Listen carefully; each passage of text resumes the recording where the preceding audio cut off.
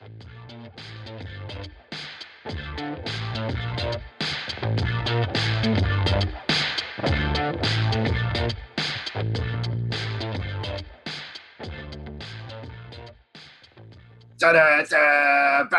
assuming this is where the badass intro music is finishing up and we're transitioning into the show. This is Josh Finney, Mike Krupka, and John Colosimo. Did I get it right this week, John? Did I get the name right? You got it. Colosimo. Colosimo, yeah.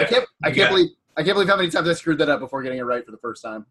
Welcome to the This Land is Your Believe Land, or This Believe Land is Your Land podcast. We appreciate you guys joining us for another week of this show. We're having a great time doing this, and we appreciate you guys listening. We got a lot to cover. Despite it being a bye week, we got a lot of stuff to talk about. It's been an interesting couple weeks in Browns land, both for front office maneuvering and for the team. It's been a good couple weeks. I think that best case scenario, when we were talking 2 weeks ago about what we expected this team to look like in the aftermath of the catastrophe, we didn't expect to be this optimistic. We didn't expect to be in this good of a place. And I think a big part of it is just the feel and the spirit. After two competitive games and the team genuinely having a good time, enjoying each other, laughing, joking, smiling, and encouraging themselves, it's a fun place to be a Browns fan again. And I think out of the next 6 weeks, we can really hope that that continues and that there's good vibes heading into 2019, which I think, with the exception of the stretch of Eric Mangini as he closed out with 4 straight wins, I can't remember a season in which we ended the year feeling good about ourselves. So here we are. We're post Falcons game. We're not going to rehash all of the amazing highlights from the Falcons game, except to say, there's a lot to learn. There's a lot to take away from it at the macro level. So I am, for one, very, very excited about some of the things that we're seeing. John, what did you see in that game that really makes you feel great about this team going forward and makes you feel optimistic about what they have going on? Well, I think that the attitude was on display. Looked like they were having fun. And obviously that's going to happen when you're moving the ball like that. You're winning games. You're going to have fun. But what I love to see is finally some smart football. We're passing against base defenses. We're running against nickels. It's the little things. We're doing smart things, and we're seeing success from it. And that we knew there was a chance, because Atlanta's defense was so bad, that we'd have a chance to kind of build some confidence in those types of things. But we faced bad defenses earlier this year and did not do that. So it wasn't a given. It wasn't a given. And so it was nice to see us finally take advantage of situations where we hadn't seen that earlier this year. So I would say that's my biggest takeaway, beyond the obvious things like the game that Mayfield had and the game that Chubb had and those types of things. Mike, how about you? We talked about this, I think, maybe the last 2 or 3 weeks of looking forward to seeing a new brand of football. And I think that's exactly what we've seen on display this week, especially. I forget who it was, but someone posted a stark contrast of a photo where you saw the locker room with behind Hugh Jackson during a victory speech, and then you saw the locker room behind Greg Williams after the victory speech, and it's completely different. You couldn't have painted a more different picture. And I think that just speaks to what John was saying in terms of the brand of football that we're seeing and the buy-in that the players are really feeling. And I think that comes towards the point that, again, we've been trying to hammer a circle into a square for the last 2 years with Hugh Jackson. And there was an article that came out today about the players actually just submitting their favorite plays to the coaches, and the coaches actually listening and implementing that type of stuff. It's very a la the Eagles in the Super Bowl with the Philly special and something like that. And, outside of that stuff, you can't walk away from that game and not think that Baker Mayfield is the answer for this franchise. And I feel like I've been stuck in the upside down since that game, and I'm cool being there because it's a totally new feeling, and I just want to stay there. And I think Baker Mayfield gives us that chance, and I'm excited. I love that you call it the upside down, because that's exactly how it feels. I've been friends who are fans of good sports teams have tried to prep me for this moment with a football team, that like, this is what this feels like. And I think the best example of that is that you've seen articles talking about how the Patriots are just like, this isn't their year, and Tom Brady just doesn't have it anymore, and the team is coming apart at the seams. And that's a 7-3 football team. It's still almost definitely going to have a first round bye in the playoffs and have an outside chance at the Super Bowl. And that's just the difference in the standards. And we saw that over the last couple of years with the Cavs, that like even when the team was winning, 50 to 60 games and was a shoo-in to go to the finals, you can look at it and say, this isn't the kind of team that we can be. And the Patriots are kind of experiencing that now. And we're on the other side of that. We're looking at it and saying, oh, this is what other fan bases feel like when they wake up and they feel like their team has a chance to compete every week. When they start to look at the schedule and they say, hey, you know what? Carolina's not that far away for a drive. Like maybe I should just pop into that game. Or, Baltimore, like I know it's going to be 20 below zero and I'm going to freeze my nuts off, but like maybe this is a good weekend to go stand around a parking lot with my buddies and drink beer and get ready for a football game. It's energy and it's positivity. And that's what Baker Mayfield brings to you. And I think I also saw that article. I saw Joel Bitonio talking about how much the interior offensive lineman loved it. The interior offensive lineman said, this is the kind of scheme that we like to run. This is what we know from practice we're good at. And immediately over the course of 2 weeks, you just saw enormous dividends in the run game. And all of this should be with the precursor that John mentioned earlier, that like these are just some terrible defenses. And a lot of teams are going to look good against it. But this isn't a Browns team that's been able to put its, that's been able to put its imprint on the running game really in years. You see good games here and there, but this isn't a team that is able to establish the run and then use play action effectively off of it. For 2 weeks now, they have, and they haven't perfectly executed that game plan, especially against Kansas City. But you saw what they can be when they establish that up front, which kind of leads into the next point of a really interesting conversation that Doug Lesmerises and Jake Burns had on the Browns Film Breakdown podcast, which I was listening to this week. If you guys don't listen to the pod, I'm sure you guys all do. It's a really fun podcast. I enjoy it. And Doug brought some good insight in which he tried to tamp down the enthusiasm a little bit for these two coaches. And he makes a good point when he says, this isn't rocket science. This isn't something crazy that we're seeing amongst these new coaches, amongst Freddie Kitchens' schemes. What you're seeing is the level of capability and competence that we should have expected from week one. That, a lot of people, not just, the Browns blogosphere, but a lot of national writers had this as a team that was going to win 7 or 8 games this year. They had a good defense with a lot of high-end talent. They had, a veteran offensive group with Jarvis Landry and Carlos Hyde, Tyrod Taylor, and some really good interior linemen that cost a lot of money and a lot of high draft picks. And they said, this is the kind of competency on offense you should expect. They're still not blowing the doors off or blowing the brakes off of people, but what they are is they look baseline competent.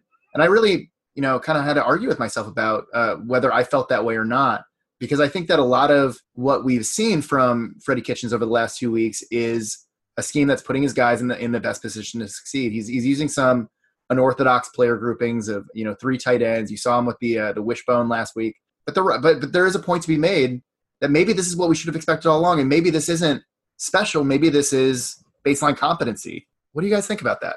I just want to point out that we can now officially call you Joshtrodamous, because jokingly on the last podcast, you came out and said that, what are we going to do, run the wishbone next week? When we were talking about Kitchens and what he might do for us. So I just want to now officially dub you that, Josh, by the way. I hope you like that.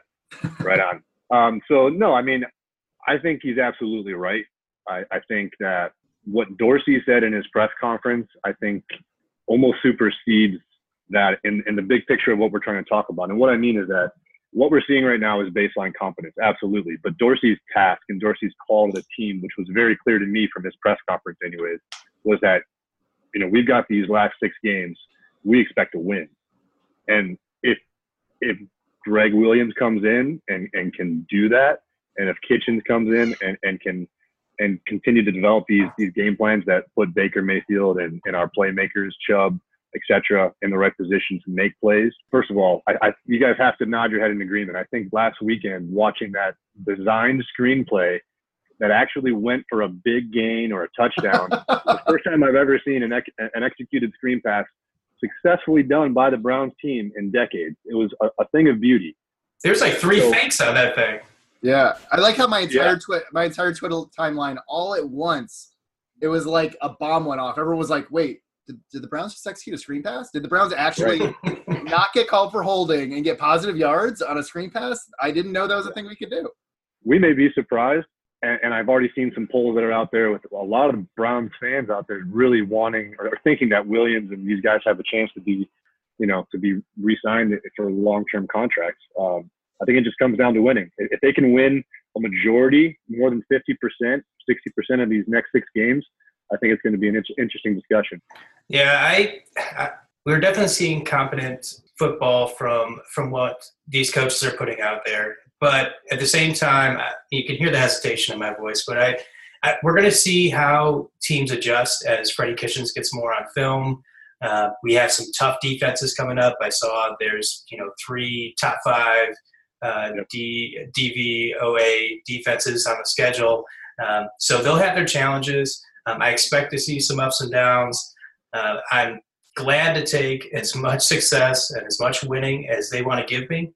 I don't see a big future as far as any of these coaches go. I think a fresh start is where John Dorsey is going to focus a lot of his time on. I think he's going to spend an awful lot of the rest of the season looking at a fresh group of faces.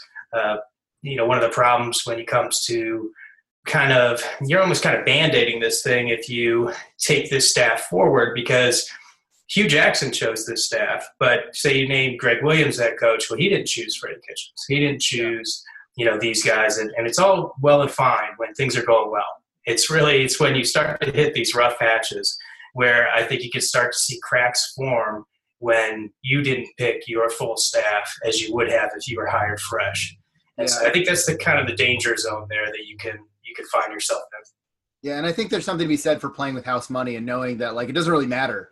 The attitude that Greg and Freddie Kitchens have had up to this point is that they didn't choose this job. Nobody thought they were going to succeed in this job. The season's already more or less over, and I know I'm going to catch some guff for that. Sure, the Browns are still statistically alive, but they dug themselves a huge hole, and there wasn't anybody that expected them to reel off 7 of 8 next games as wins. So there is some playing with house money, and there is a looseness that comes from that. It's kind of like you see guys. It's kind of like in baseball, guys, hitting against middle relievers late in the game when they're down 8 runs. Everyone goes up there and they play loose, and you get to do your best thing. Or guys, in non-clutch situations of basketball, watching their shooting percentage go up a little bit because they're not thinking about it. They're just shooting. So there's something to be said for that.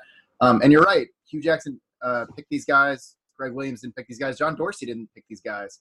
And I kind of wish that we could go back in the time machine and know who John Dorsey would have picked had he had the option to last year. I really, really liked the cast of characters that came out last year. I thought some really, really good head coaches, some of which who were really due for a head coaching gig, got jobs last year. And you're really starting to see it. And I'm wondering if the folks that will be available this year, I'm wondering if having a better possibility of getting a top name candidate based on the talent that's in place and John Dorsey's relationships is worth more than having gone after some of the names that were available the last few years. I really like Frank Reich in Indy. I think what he has done with the offensive scheme there has really made Andrew Luck comfortable and has really gotten the juices flowing. I like Nagy in Chicago. I know this is his second year there. But I look at some of the names that we've talked about already. We've talked about Flip. We've talked about Coach Schwartz. We've kind of lingered over some of the retread names of Bruce Arians or a potential John Harbaugh. Do you guys think that, and some of this is hindsight bias or recency bias, do you think that if you could go back in time, you'd be more interested in one of the names that went to the league last year? Or do you think that the Browns, in a better situation with the names that are out here having their first choice of these guys and some of the college players or some of the college coaches, are in a better position going into 2019?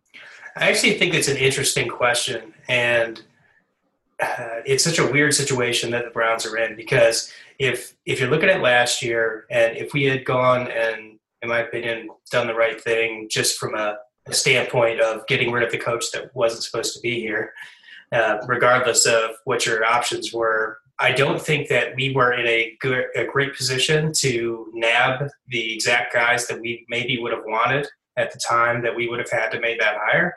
So it's like this weird kind of flip situation where it's possible that there may have been better names on the market last year, but we were in a worse position to get them. And now this year, we're in a far better situation coming in here, and I'm not sure that the names are quite as good as they were last year. So it's funny, but I think that ultimately you'd rather be in the position that we are now, because what you really want, I think, is to be able to get the guy that you want. And so that, I think, is where the position that we are in now that we weren't in previously. Yeah. So, Mike, what I'm hearing from John is that, like, because we're in a better situation now, we get the pizza with the pineapple and the bacon, or the pineapple and the ham now. And if we had gotten pizza last year, we would have been stuck with like a regular Supreme pizza. What do you think about that situation? Well, I know everyone thinks that pineapple on pizza in Hawaii just goes hand in hand, but I'm ready to throw fists with that choice of pizza. But in terms of bringing this back to actual football talk, I think what you see with Reich and what you see with Nagy and what you see with Flip are guys that went to a team that had a quarterback. And I think now that the Browns have their quarterback and head coaches know that this guy is the real deal and he's not just a first-round draft pick that, you should hit number one pick, but you still don't know. But you can tell, and I'll go out there and say that I know and I can tell that Baker Mayfield is the real deal at this point, halfway through the season. So now that we have that, I think we're in a better position to lure the coach that we want. So that's kind of how I feel about that position. And for all you pineapple pizza lovers, I don't know about you guys. I actually want to circle back on what you just said, in that Dorsey hit on the first rounders, and he should have hit on the first rounders. And I want to frame that in the same conversation that we did the coaching staff. So look at what Freddie Kitchens and Greg Williams are doing. And we said, okay, you have NFL talent, and now you are performing like an NFL team. Every given Sunday, you have a chance to win. Probably going to get the brakes knocked off of you by the Chiefs and the Patriots and the Steelers of the league, the elite class. But for everybody else below that tier, it's pretty obvious that the playing field is pretty level. Should we hold Dorsey to that same standard where we say, hey, you had 4 picks in the top 30 whatever picks. You had 4 picks in the top 45 picks. You had 10 overall. You had this enormous salary cap. And you had the number 1 overall pick. So you got your choice of a quarterback in a quarterback-rich draft. Like, everybody's lauding John Dorsey for the job he did. And it's kind of like just didn't hit that are backup players that may never pan out at all. Talking about you, Chad Thomas. Should we be holding him to that same standard? What do you think, Mike? Yeah, I think it's fair to. I mean, you have to keep the same similar standard for everybody. And I think you're absolutely right. I mean, the table was set for Dorsey to come in and feast. And he did. And he did a great job. I think what he did, though, is he hit on other picks that we haven't seen in recent years. And I think, when you look at Avery, I think Callaway is going to develop into a good player. Obviously, the questionable pick with Thomas, I think you got to give everybody more than a year to really show what the draft is going to be. But my point being is that, GMs historically, it's not an exact science, right? It's a really hit or miss thing. Being able to adjust and adapt and call competent football games is the baseline standard that coaches have, and we haven't even been there yet. So what I'm trying to say is that you got to hold Dorsey to a high standard, but what he's done in comparison to what we've been used to from the GM position has been a home run. I mean, I don't think overall the draft was a home run, but the change that we're going through, again, it's drastically different. Where, oh my God, we've got guys that are actually contributing that shouldn't have been 4th and 5th rounders, and guys at the top that are actually being like the best in the league. I definitely think you have to keep him to the same standard.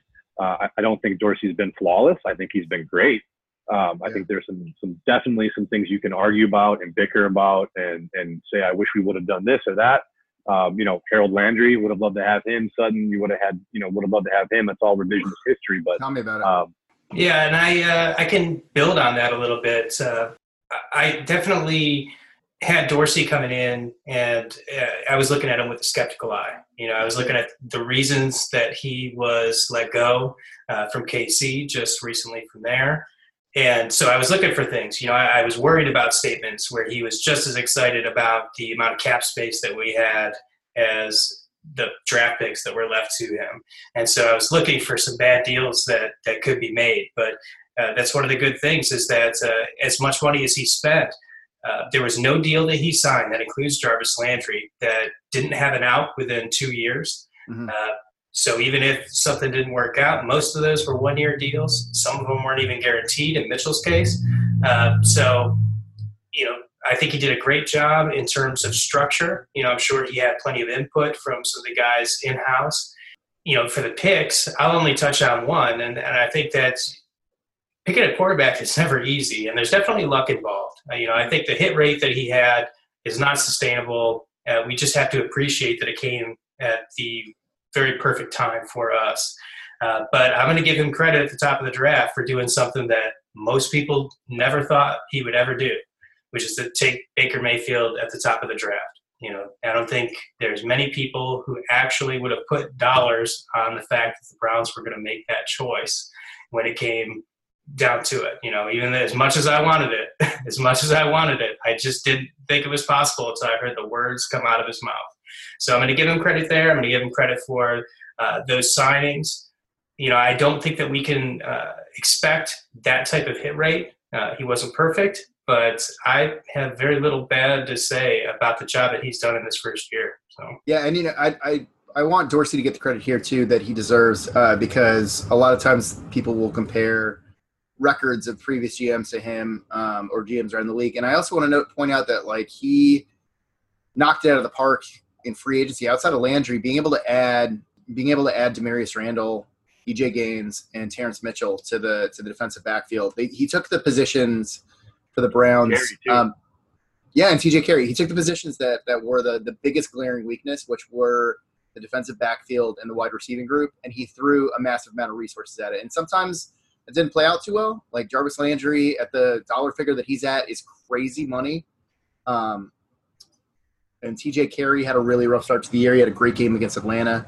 But he was also a real weak spot in the defense. But Demarius Randall's a player, and I hope they sign him to extension, because that defensive backfield was fantastic with all four guys healthy out there. And that was, 3 out of those 4 positions were from John Dorsey, and credit should be where credit's due there. I'll make one other point on this is that,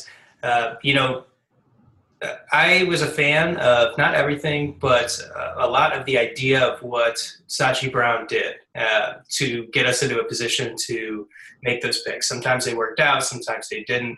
And I don't necessarily think, ultimately, looking back, that that's a blueprint. One of the problems that Dorsey had in coming in is he had all this money to spend, but there wasn't a whole lot of takers, because they were so bad and because they kept Hugh. Those things didn't make it as easy as you would think to spend your money on the open market. And I think that forced his hand in terms of things like making that trade for Tyrod or making that trade for Jarvis and giving him that money. And so I think those are a little bit of the negatives. And I don't think Sashi ever envisioned 1-31. I don't think anybody on the team did. But I think that sinking quite that low and getting those high picks, it came at a cost when it came to trying to acquire talent with that cap space that we were able to clear out. So yeah, no, I couldn't agree more with what you're saying there, and it really was a difficult situation to step into. Regardless of the old adage of everybody's going to take your money, you throw enough money at people, they're going to take it. This wasn't a great situation for players, especially wide receivers and cornerbacks, given the history here. He kind of had to make do with what he had available in the market. I would like to go back into a time machine and shred Chris Hubbard's contract before it hit. That has been a catastrophe, but you don't get quality tackles on the free agent market, so I don't know that we really could have expected much more from it. Unless you're Mitchell Schwartz. Unless you're Mitchell Schwartz. Unless they're coming from the Browns, it's really difficult to get Pro Bowl caliber linemen as another team. It just almost never happens. You see, I off the top of my head, I'm thinking of Andrew Whitworth, Alex Mack, and Mitchell Schwartz as top 10 guys at their position that managed to make free agency in the last couple of years.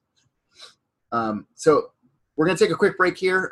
When we come back, we're going to talk a little bit about the rest of 2018 and going into 2019 and what we should expect. Hey, welcome back. This is the This Believe Land is Your Land podcast, and we're talking about 2018 and how it sets us up for 2019. It's a really interesting concept at this stage of the Brown season as to what they're trying to do right now and how that sets you up for future growth. We saw with the trade of Carlos Hyde to Jacksonville that John Dorsey prioritized getting Nick Chubb some work and getting this line comfortable with the type of running style that he is. I thought that was a really savvy move. And I think it's really played out well. I think that over the course of the last couple of weeks, you've just seen a growing in confidence of Nick Chubb. You've seen the offensive line play better to his strengths. And it's gotten to the point where even when Baker Mayfield has an otherworldly performance, when he sets a NFL rookie record for capability, and it's near flawless, that he still might not even be the rookie of the week because Nick Chubb is out there just banging away, taking things to the house, and also setting Browns records for touchdowns here. I've had a hard time looking at the Pepsi Rookie of the Week and the FedEx Ground Game. I see a lot of these guys up for awards. It's really difficult for me to who had the better week between Chubb and Mayfield. I always tend to give the benefit of the doubt in a tie to the quarterback just because of the difficulty of the position comparatively and how much more a running back depends on everything around him to be successful.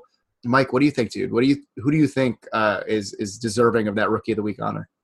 Well, before I answer that, let me ask you guys to clarify this for me. I think Baker Mayfield in this performance this week had the highest QBR rating. I think it was for a rookie in NFL history. Is that accurate, or am I mistaking that for the Browns record?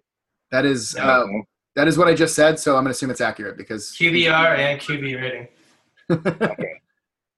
So, no, I mean, obviously Nick Chubb just set the record for the Browns, right? The single game record for the Browns. So I'm just trying to help differentiate and kind of tier out the performances. Obviously, like you mentioned, Josh, QB is, I always give them the benefit of the doubt due to the, how hard it is to play that position in the NFL, especially. So, but man, Nick Chubb, I think he has surprised a lot of people that didn't really pay attention to who Nick Chubb was. And I think in this performance specifically, I think what he was able to do in terms of ripping off that was a 92-yard run and showing what I believe is an elite NFL level type of like second burst at the second level. I have to give it to Nick Chubb because, Baker Mayfield was able to hit that one bomb. It was an amazing bomb. It was a beautiful play. You could replay that thing over and over and over for forever. So much to talk about on that play. I think the other two plays in and of themselves were a little bit simpler. They were both screen passes, right? That are in the red zone, closer to the goal line there. So I'm not taking anything away from Baker Mayfield. I'm just saying in terms of that game and who I would give it to, I would definitely say Nick Chubb was my guy in that game. What he showed, yards after contact, the burst, the balance, it was, as people are taking the hyperbole to the whole spectrum here, it was, better than Saquon Barkley, right? So it was fun to watch, and I definitely gave it to Mr. Chubb. Yeah, I definitely love what I saw out of him, and that's just been building throughout this year. I was a huge Nick Chubb fan all the way back to his freshman year in Georgia. I loved when the Browns took him. That's who I wanted. I was not a Sony Michel guy. I mean, he's a great player. I'm not taking anything away from him, but Nick Chubb was my guy. That's who I wanted out of the backfield, and I know that for some, I felt like I was in the minority on that one, but there were plenty of people who still did like what Nick Chubb was bringing, and just to see him get back to this, and just like you said, finding the second gear like he has, I mean, that just brings because he has so many fundamentals. Why he was still a great prospect is he has fantastic vision. He's got great agility. He's a physical freak, even after that horrific knee injury. But to find this second gear and this burst back, it just takes this to a whole other level. And I don't know where he'll go throughout his career as a pass catcher. I think he's got opportunities there. I don't know, if he'll ever be the route runner, say that Duke Johnson is, but I think he has hands, and he sure can handle a screen. But he's got plenty of growth that he could do there because as far as running the ball goes, he doesn't have a lot to learn. All right, this guy can do it with the best of them in this league right now, right here. Yeah, I agree. And I was actually a really big fan of his coming out too. He and Sony Michel were ultimately like kind of 1A and 1B for me behind Darius Geis. But they were all ahead of Saquon Barkley for me. And it wasn't because of athletic testing.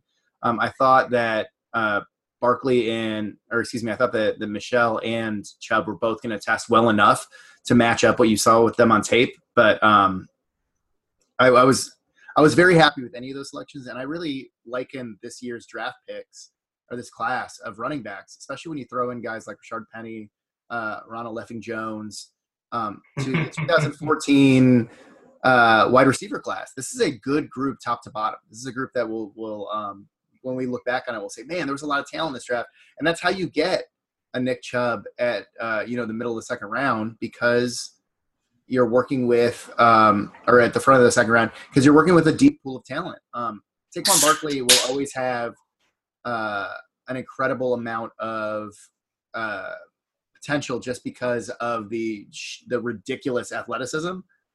But I think that when all is said and done, if you think Nick Chubb has all of the athletic talents that a Jamal Lewis would, then the type of offense that the Browns want to run and the type of game that you play in December and hopefully January in Northeast Ohio, Nick Chubb is a perfect fit for that. So I love that he's here. As I said a couple minutes ago, it's very clear that Dorsey and now Greg with multiple G's wants to set up the rest of 2018 to kind of showcase players for 2019. You've seen guys take the next step this year over the last couple of weeks. You've seen a much more confident and comfortable group of pass catchers. And Njoku has had a good couple weeks in a row of making tough catches, hasn't had any critical drops. Callaway is really coming on. You're seeing Brashard Perriman take a step forward. He had a great game, maybe his best game as a pro last week. He's very comfortable with what we have going on. Besides getting the pass catchers comfortable in the scheme and putting them in positions where they can grow in confidence and where they can begin to get comfortable in the scheme, what else do you want to see over the course of the rest of 2018 to really get this team set up for 2019 and beyond? I think in addition to the names you've just, listed, you got to figure out and decide if Greg Robinson can really be a serviceable left tackle for you. I think he's done a great job in these last two games. He staved off Harrison coming back from sickness, Josh, what you and I talked about last week, right? We talked about, was he going to be able to maintain the starting role? And he did, and he came out and he played well. So I think over the next 6 games, you've got to try to evaluate if you think, he's the long-term answer or can be the long-term answer. Because I think that's going to help really set the tone for the draft. Now, I know you say that, or I see you guys smiling, laughing. Yeah, we're smiling and laughing at that. I'm not saying that I think he is, but I'm saying that as an organization, you need to figure out how high of a draft pick are you going to spend on a left tackle, right?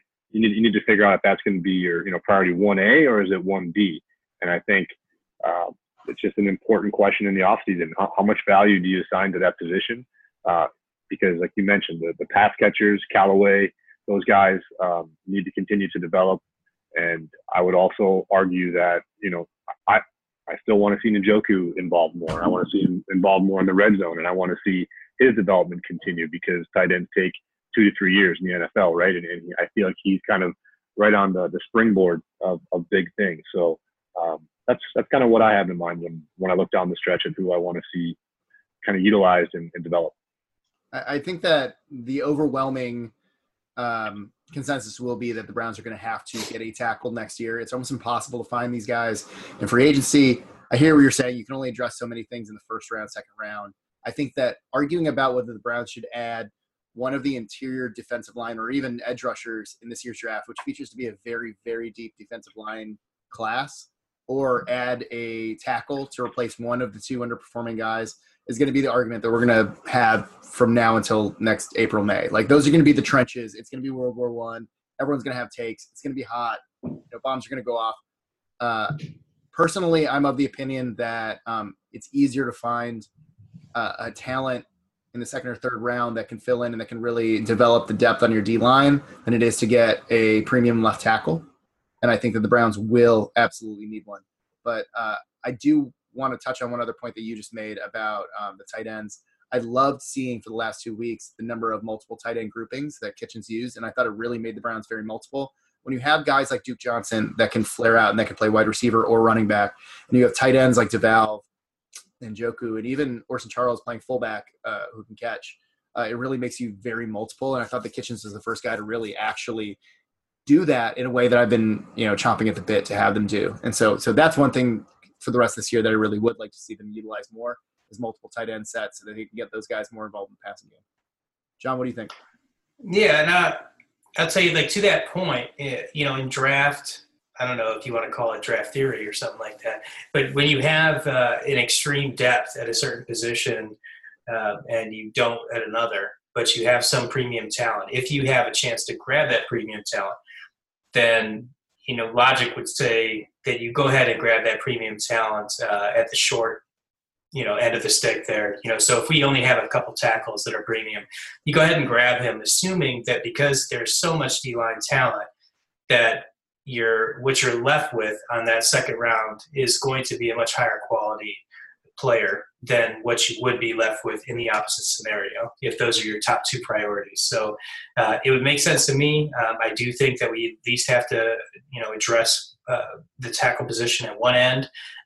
That's kind of leads me into what I would like to see the rest of the year. One of the things I want to know is just how much of a problem is Chris Hubbard. This guy was a quality swing tackle when we grabbed him from Pittsburgh, and that was over multiple years.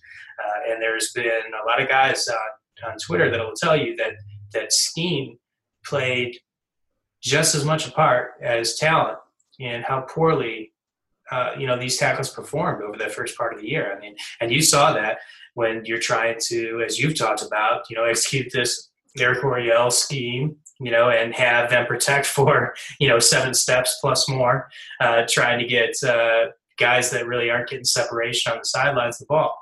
So I think you've seen that the pressure has been off Baker these last 2 weeks, and they're not different guys. We have a different guy in Greg Robinson, but I'm not a believer in Greg Robinson. I still think that he's not very good. I think that what we've seen since he's got in, and that's not a fact. This is just my opinion, but I think that what we've seen as Greg Robinson has been in has coincided with a change in scheme where we're relieving our pressure off of those tackles. We're kind of hiding them in the passing game by doing these screens, by, getting these quick passes and those types of things. I don't know.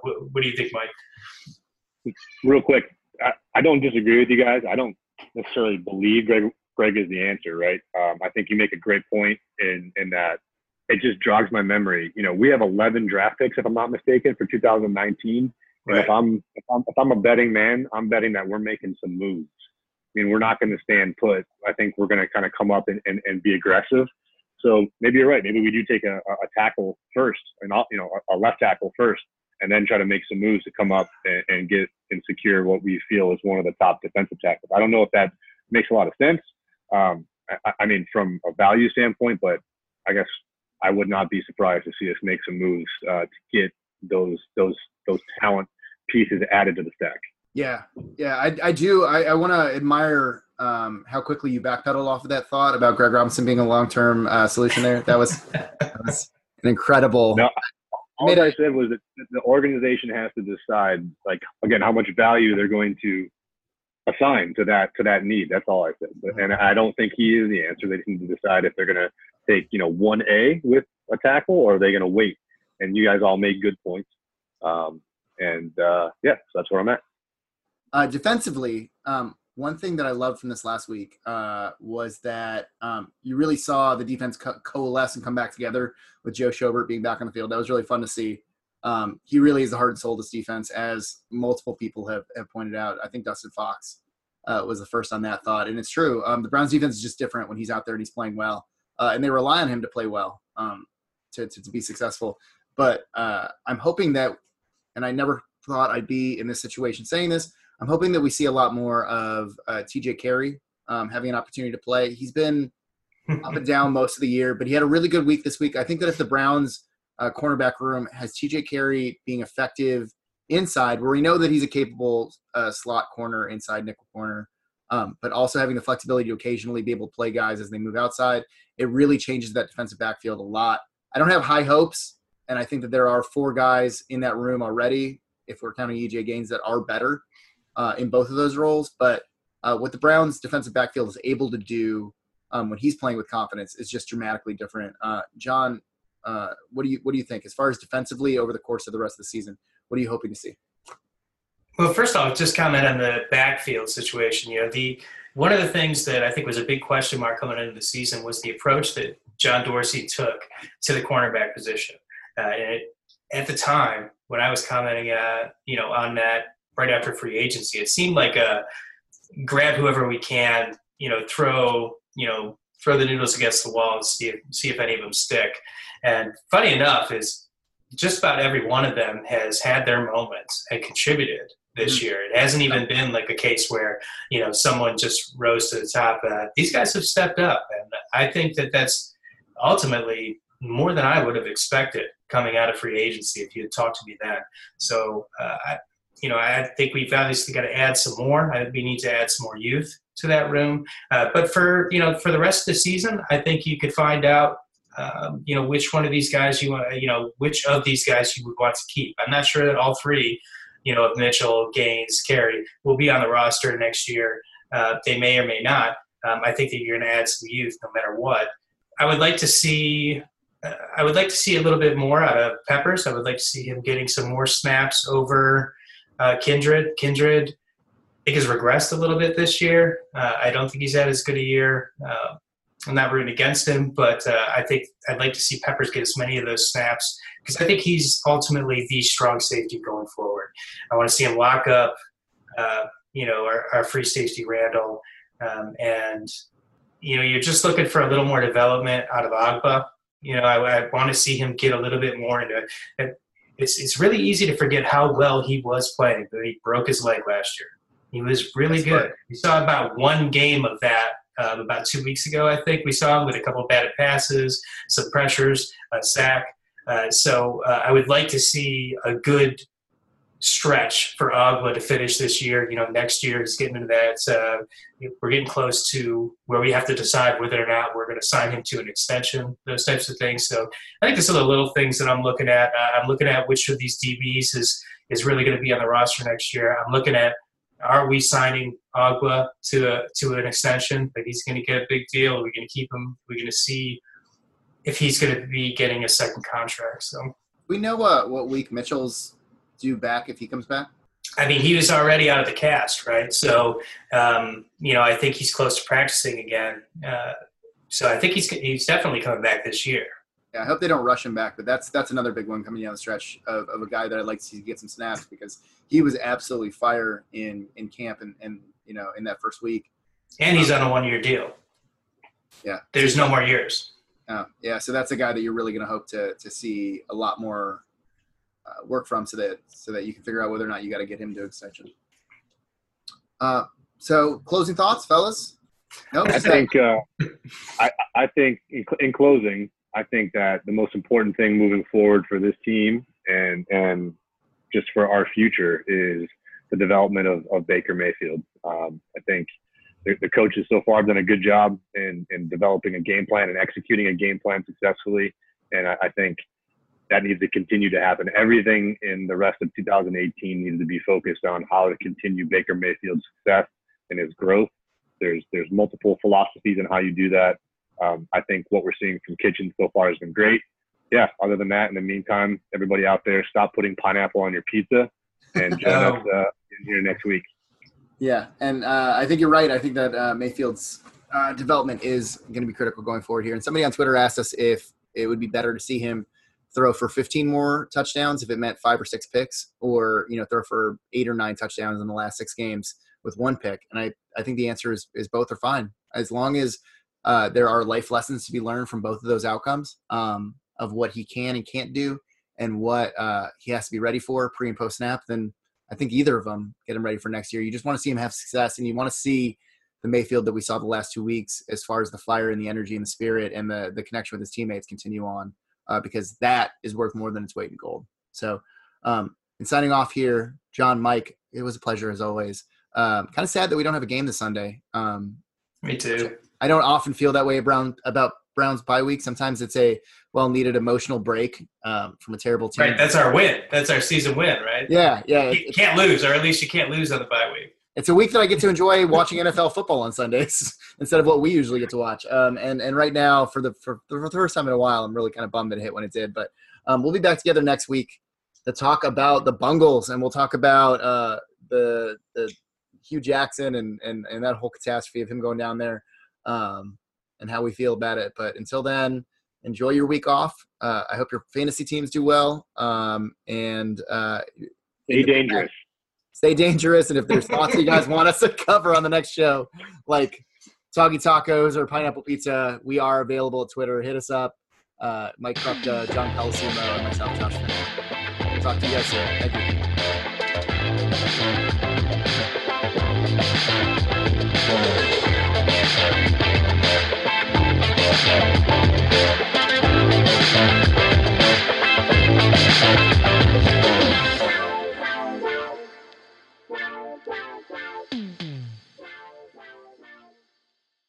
My name is Spencer Hall. My name is Jason Kirk. My name is Ryan Nanny.